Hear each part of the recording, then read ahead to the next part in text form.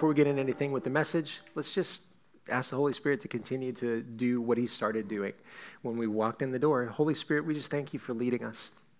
Thank you for your presence. And we just say, have your way in this service. Have your way in our hearts. And Lord, as we share the scriptures, as we share the word, as we meditate on your word, Lord, we know that you can speak whatever it is that you have to speak to us at an individual level. When we're in your presence and we're sharing your word, we just ask that you would make that word come alive in each of us exactly as we need and exactly as you intended. So we give ourselves over to you in the name of Jesus. Amen. All right. I want us to look very quickly at Jeremiah 6:16. This is what the Lord says. Stand at the crossroads and look. Ask for the ancient paths. Ask where the good way is and walk in it, and you will find rest for your souls. What we're doing right now, we've been talking about this idea of intersection in worship. Worship is the intersection of our love and our obedience to God. Our love for him, our obedience to him, those acts out of love and obedience for him are worship. Similarly, we are at a crossroads right now in our lives, in our nation, in our world, and it's up to us as we're standing at the crossroad, before we just hastily take steps and start running in a direction. Jeremiah was reminding us, stand at the crossroads, but look. Ask for the ancient paths. Ask God to lead us in ways that he knows are solid, in ways that he knows are proven. Ask where the good way is, and then walk in it. We follow the leading of the Holy Spirit, and then we begin to walk. You find rest for your souls. That's what we want. We don't want 40 days of prayer and consecration to add a bunch of unnecessary stuff to your life, add a bunch of requirements, add a bunch of obligations. We want for you to be able to find rest for your soul. But sometimes finding rest for our souls doesn't come from adding a new thing. It comes from getting rid of some things that just don't need to be there. Okay? So here we go. Last week we talked about spirit-filled worship. Talking about how that same spirit that flowed through Jesus when he was a person now flows through us. And it flows through us because of his resurrection, right? Jesus told the disciples, he said, I know you love it that I'm here, but it's going to be better for you if I have to go through this, because if I will give myself up, if I will die, if I can be buried, and then if I can be resurrected, then I can send to you the Holy Spirit. The same spirit that's in me. I'm just one guy, but if you'll let go, then I can plant myself into you, and I can ascend, and I can send to you the Holy Spirit, and then all of you will be able to flow in what I'm flowing in. It's a beautiful thing. And that's how we got to, last week we got to Acts 2. Acts 2, we talked about the power of God flowing through people with tongues of fire. I picture them flapping. I don't know why. Just makes it fun for me. But tongues of fire over people's heads, and people speaking in other languages, and stuff happening that it caused everyone around to say, wait, what does this mean? How is this happening? It raised some really great questions and some really great thoughts about the supernatural and about the miraculous and about God at work in the lives of ordinary people. But you can't get to Acts 2, the power of God poured out, without first going into Matthew chapter 3 and 4. And so let's take a look at Matthew 3:16 and 17. As soon as Jesus was baptized, he went up out of the water. At that moment, heaven was opened, and he saw the Spirit of God descending like a dove and alighting on him. And a voice from heaven said, "This is my Son, whom I love. With him I am well pleased." We're talking about the baptism of Jesus, which is a glorious moment, a supercharged moment of anointing and supernatural power that people could see. Jesus is baptized, he comes up out of the water, and a dove descends, and a voice cries out, "This is my Son, Simba." No, he didn't say that. But if you picture it in a James Earl Jones voice, it works. So a voice from heaven said, "This is my Son whom I loved. With him I am well pleased." It's a glorious beginning, and you would think, oh man, Jesus is going now. He's on his way. This kicks off a ministry that is going to be supercharged. Can you imagine? Like in your life, if you got baptized and then you heard the voice from heaven and a dove came and sat on you? Like that'd be pretty cool. And we would probably think, all right, the rest of the ministry is going to be so easy. I am going to do so much good for God. Let me look at what's happening. But it doesn't happen that way for Jesus. That's the very last thing we see in Matthew 3. The first thing we see in Matthew 4.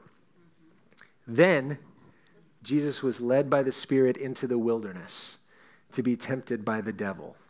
And after fasting 40 days and 40 nights, he was hungry, and the tempter came to him. Now, we know the rest of the story. I'll summarize, right? The devil comes to him and tempts him in 3 ways to give up the plan that God has for his life for a way around the test, a way around the suffering, and a way to get the result that he knows he's supposed to achieve, right? The devil wants us to take shortcuts. He wants us to give up who we are and instead embrace the thing that we think we're supposed to do, right? This life is not about what we do. I mean, what we do is important, but it's about who we become. It's about our identity. And if we just go off and just try to do a bunch of stuff, we end up making a bunch of mistakes. And what the devil wants is for you to think that your mistake is your identity. He wants you to be defined by it. He wants you to go off half-cocked, and he wants you to go off kind of, yeah, the Lord loves me, and so whatever I do is going to be great, and not really consult with God about stuff. He wants us just to go and try to do the thing, because the thing needs doing. And when we make a mistake in that, he wants us to remember that, oh yeah, see that? You didn't listen to God. See that? You must be a mistake. You must always do this, right? And we have to remember that Jesus, though he's fully God, he's fully a person. So he can fall prey to the same things that we can fall prey to. He can be tempted. He can choose to give in, right? That's what makes Jesus so remarkable, is that he went through the same things we go through, and instead of giving in, he said to the devil with the word, he said, no, I know you're telling me this, but my Father says this, and so I'm going to do the thing my Father said. And the devil realizes in Matthew 4 that this isn't going to work. I'm going to have to find something else. And then Matthew 4:11, the devil left him, and immediately angels came and ministered to him. I was just mentioning about doing this stuff, right? There are things that we want to see in our lives, the breakthroughs that we want to have in our relationships, in the world around us, in our circle of influence, in the wider world. There are things that we want to see God break through for. There are things that we are hungry for. And so that's really at the core of today's message. Like, what are you hungry for? What are you hungry for? And think about it. I'll give you a second. What are you hungry for? What are you contending for? What do you want to see God do in your relationship with him, in your relationship with others, in your circle of influence, in the wide, wide world? What are you hungry for? Here's what Jesus was hungry for. John 4:34. My food, said Jesus, is to do the will of him who sent me and to finish his work. Now, he said this right after he had ministered to the woman at the well, and he hadn't had anything to eat in a while. And he's pouring out, and the disciples come to him and say, are you hungry? Should we get him some food? And Jesus says, I have food that you know not of. And the disciples, of course, like, I think somebody brought him some food when we weren't looking. And so he has to tell them, my food, the thing that I'm hungry for, the thing that satisfies me, is to do the will of him who sent me and to finish his work. So this begs the question, right? If Jesus is hungry to get going after the baptism, and if he wants to finish the will of his Father, and if his identity has already been established and the Spirit of God has alighted on him and it's already resting on him, it brings up the big question, well, why not just go get started? Why not do the thing? Why bother going to the wilderness to be tested? And we see a clue a little bit later on in Jesus' ministry in the Gospel of Mark that kind of tells us why. And in here, the disciples were trying to cast out a really difficult, stubborn spirit out of a young boy, and they were having trouble. It wasn't working. They were doing the stuff, but the spirit was just holding on. And so they said, Jesus, can you come and do this? And so Jesus comes in, takes authority over the spirit, casts it out. The boy's fine. And so they retire to a house. And in Mark 9:28-29, when he had entered the house, the disciples asked him privately, why couldn't we cast that out? And Jesus said to them, this kind cannot come out except by prayer and fasting. Except by prayer and fasting. As we're thinking about what are you contending for? What are the breakthroughs that you're wanting God to come through in your life, in our world, in the church, in your relationships? Those breakthroughs. Some breakthroughs come relatively easy. Some breakthroughs come because we say, Lord, could you please do this? And the Lord says, yeah, sure. And you see it. Anybody ever had something like that before where you say, God, here's the need. Can you please make this happen? And then like within a couple days, you see it happen? If you've had that experience, raise your hand. A couple days, seen it happen. That's amazing. I love that. God doesn't do that all the time because then we would come to expect that, right? He's a man of mystery. He wants to keep things fresh. Some breakthroughs come easy for us, but there are some things in some seasons, Jesus is telling the disciples, that require a greater level of submission to the Father. They require a greater level of intensity in our spirit. They require us to dig deeper and to go a little bit more beyond ourselves than we normally would. They require, quite literally, because we're going to talk about fasting in a moment, they require us to get lean and mean with God. And when I'm fasting, I get lean and also mean. That's how it works. That's how it works. So we're about to embark on 40 days to Easter. I mention that a lot, but it's 40 days of prayer and consecration. In case you're unfamiliar, consecration is basically just when we give something over to God. When Moses had his staff and the Lord said, hey, throw that staff down on the ground. And God changed it into a snake. And he said, pick it back up. Okay. And he picks it back up, but whoop, it becomes a staff. That's consecration. He's taking something of his own and he's giving it over to the Lord and saying, this is yours. Have this and do whatever you want with it. Usually when you do that and God chooses to give it back to you, it's better than it was before. It's more effective. It's pure. It's more powerful, right? So consecration is giving things over to him. It's an act of worship because out of love and out of obedience to the Lord, we sacrifice something for him. That's an act of worship. Now, what we're going to be talking about a little bit today is fasting. I have an object lesson about fasting that just happened this morning in the bathroom. Do you want to know? It's okay if you know, I'm going to tell you anyway.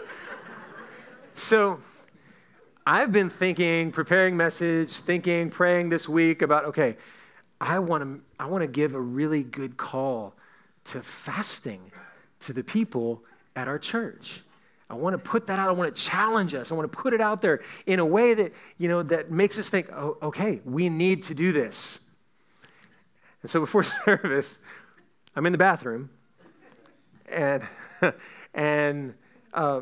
I have this belt that I've been wearing for years that has a metal buckle. I don't know what metal it's made out of, but it's not like cheap and chintzy. But today, walk into the bathroom and that buckle goes and just break. Not like one of the mechanisms came loose or whatever. The buckle, the metal was like this and it goes and just broke. Like in half. So depressing. So literally. So I had to find something.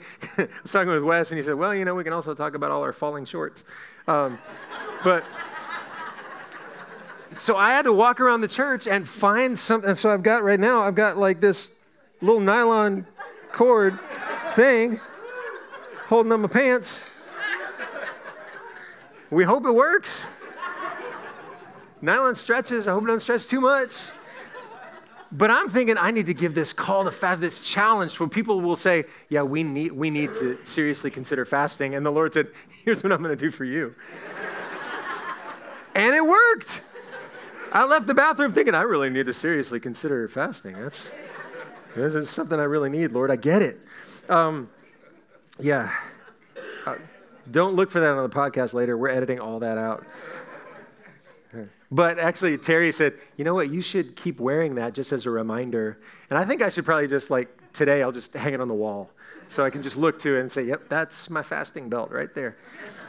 So fasting is doing without something. Fasting is abstaining from something. Normally, we consider it to be food, right? It's an age-old tradition. Actually, I was listening to a podcast on fasting the other day, and one of the earliest writings that we have relates to the subject of fasting, giving up food during a time of diving into relationship with God, letting go of our hold on some things that we find really important. But fasting is one way that we prioritize kind of what's most important in our lives. And it's a process that brings up, what it does is it sharpens us in 3 areas. And I'm not telling you right now, I'm not saying you have to fast in a certain way or you have to give up a certain amount of food. I've made a plan. I know what I'm going to be fasting. It's probably going to be fried, because belts are expensive. So, but whatever it is that you're fasting, one of the things that we need to remember about fasting is that we're giving up something that we normally find comfort in that keeps us from finding comfort in Him, right? So that could be a lot of things. That could be the show that you watch religiously, right? That could be your online self, your online presence, right? Oh, I need to stay connected with all these people. Right, all those people who live all over the place and never actually see you. Definitely you need to stay connected with them. That's super important. You need, it could be giving up, it could be giving up just about anything. Whatever it is in your life, and when I'm saying this right now, you probably know a couple of things that you spend a lot of time in, spend a lot of energy in, spend a lot of effort in, that's really not essential. I know I've got those things in my life. And so what I'm calling us to do here over these next 40 days, starting in Ash Wednesday, is to decide, okay, what are some things that I can let go of? Because I surround myself with them and I find my solace and I find my comfort and sometimes I find my identity in these comforts of the world. What of those things can I let go of and instead devote my time, my energy, my effort that I usually give to them, devote it to God? So why do we fast? The first thing that fasting sharpens for us is clarity. Clarity. You ever gone without food for an extended time? I'm not talking like the 2 hours in between the snack and the lunch, right? Although when I was like a teenager, that was a really extended time, But I'm talking about like if you've gone on like a full day, 24-hour fast, 48-hour fast, there comes a point, and it's not too early on. I mean, it's not too late. It's pretty early on when you become aware of things on a greater level, right? Like, oh, wait, I'm aware of the way that my body is reacting to being hungry. I haven't been hungry in a while. And that makes you aware of everything else, usually in an annoying way, right? Oh, I never realized how annoying people are until I got hungry. And now I'm very aware of them. That's amazing, right? But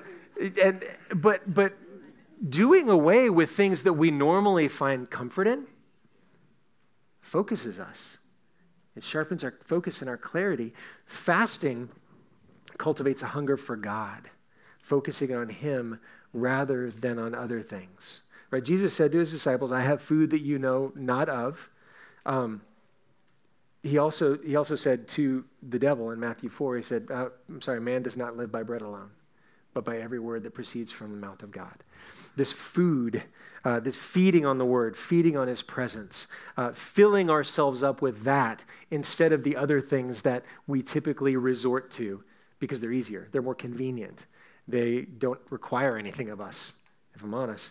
So fasting helps cultivate clarity for us. We do away with unnecessary stuff. There are fewer things that are an option, and we can hone down on the Lord. We can hone down on him. Well, let's see. I was going to invest all that time in driving out to McDonald's and ordering and then feeling guilt about it later. But maybe instead I'll just take that time and ask God to speak to me. Just spend some time with him. Fasting also sharpens our ability to be consistent, sharpens our consistency. Consistency. It establishes and strengthens habits of spiritual and physical discipline. Matthew 26:41. Jesus told them, watch and pray so that you will not fall into temptation. The spirit is willing, but the flesh is weak. And that's true of all of us. Our spirit oftentimes is very willing to do whatever God wants us to do, but it's our flesh that gets in the way. It's our desire to have some comfort or some peace or to not offend anybody or to keep everything really peaceful and happy. That gets in the way of us really following the Lord in what he would want us to do. So in fasting, we exchange all of our other creature comforts to exercise the spiritual muscles that we need to exercise, the same ones that we use to say no to sinful behavior, the same ones that we use to say no to things that are temptations, right? Fasting from food, it's not necessarily that food is bad, but food is tempting you to put focus on something else besides God. Right? 1 Peter 4:1-2 says, therefore, since Christ suffered in his body, arm yourselves also with the same attitude, because whoever suffers in the body is done with sin. And as a result, they do not live the rest of their earthly lives for evil human desires, but rather the will of God. As we determine to do without some things from the world and instead fill that space up with the Lord and our relationship with him, we find that certain things don't have a hold on us anymore. We can put them to the side. We know where our help comes from. We know who our source is. And the longer we have to rely on him alone as our source, the more confident we become that he is that source. It's easy to trust God for a week, a little bit harder to keep trusting him for a month, a year, 2 years, a lifetime. And so we do this step by step. Step by step. And as we do this, it does number 3. It sharpens our connection to the Lord. Fasting sharpens our connection. It gets us in touch with our longing for Jesus, and it connects us to God. We stop relying on other things for comfort or for direction, and we shift all of that reliance to him. And when we do that, he can lead us into the next season that he has. Fasting, by and large, is preparation. It's preparation, getting our heart clear of some things that we've allowed to attach it to it. I didn't say that good. But it's getting our hearts clear of these attachments so that we can be filled with him. And when we're filled with him, then he can lead us in confidence into the next season that he has for us. He can lead us into the new thing. Luke 5:33-39. They said to him, saying to Jesus, hey, John's disciples often fast and pray, and so do the disciples of the Pharisees, but yours, Jesus, go on eating and drinking. What's up with that? And Jesus said, can you make friends of the bridegroom fast while he's still with them? But the time's going to come when the bridegroom is going to be taken from them, and in those days they will fast. When the disciples had Jesus living right there with them, they had access to him, they had connection, they had a relationship. They didn't need to fast to grow in their connection to him. But Jesus says, but when I have ascended, they're going to miss me. You're going to miss me when I'm gone. So they're going to miss me. And in those days, they will fast. And so that's what I'm saying today. In these days, to sharpen our connection to the Lord, to get a clear sense of where he's leading us as individuals and as a church and as a body, and then to develop consistent spiritual practices that go back to ancient practices to connect us with all of that. Here's what I'm saying. In these days, that's why I'm calling for us to not only pray, not only reach out to our communities, but I'm asking us to find out, what can you fast? What can we give up during this season for the Lord? It might be different for every single person. I already know for me what I'm giving up, and I'm determined. I also want to say this. I'm going to mess up. I'm going to get a few days in and probably going to make a mistake. And so I want to say this to you as you're considering if and what you are going to be fasting. You're going to probably mess up. And if you do, it's okay. Start again the next day. Start again the next day. His mercies are new every morning. Great is his faithfulness. He didn't say great is our faithfulness. We mess up a lot. But if you do, you decide, I want to fast this. Don't let guilt get into you. Don't let condemnation or shame come to you. Don't feel like, oh, I can't. Just pick yourself up, dust yourself off, and start again the next day. His mercies are new every morning, and his grace is sufficient for you. Okay?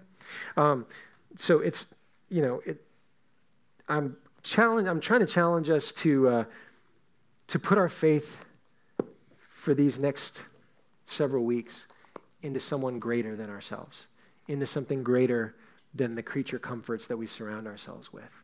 I'm asking for us to get kind of lean and mean in the Spirit and really dive in and ask God, what do you have not only for us right now, but where do you want us to go?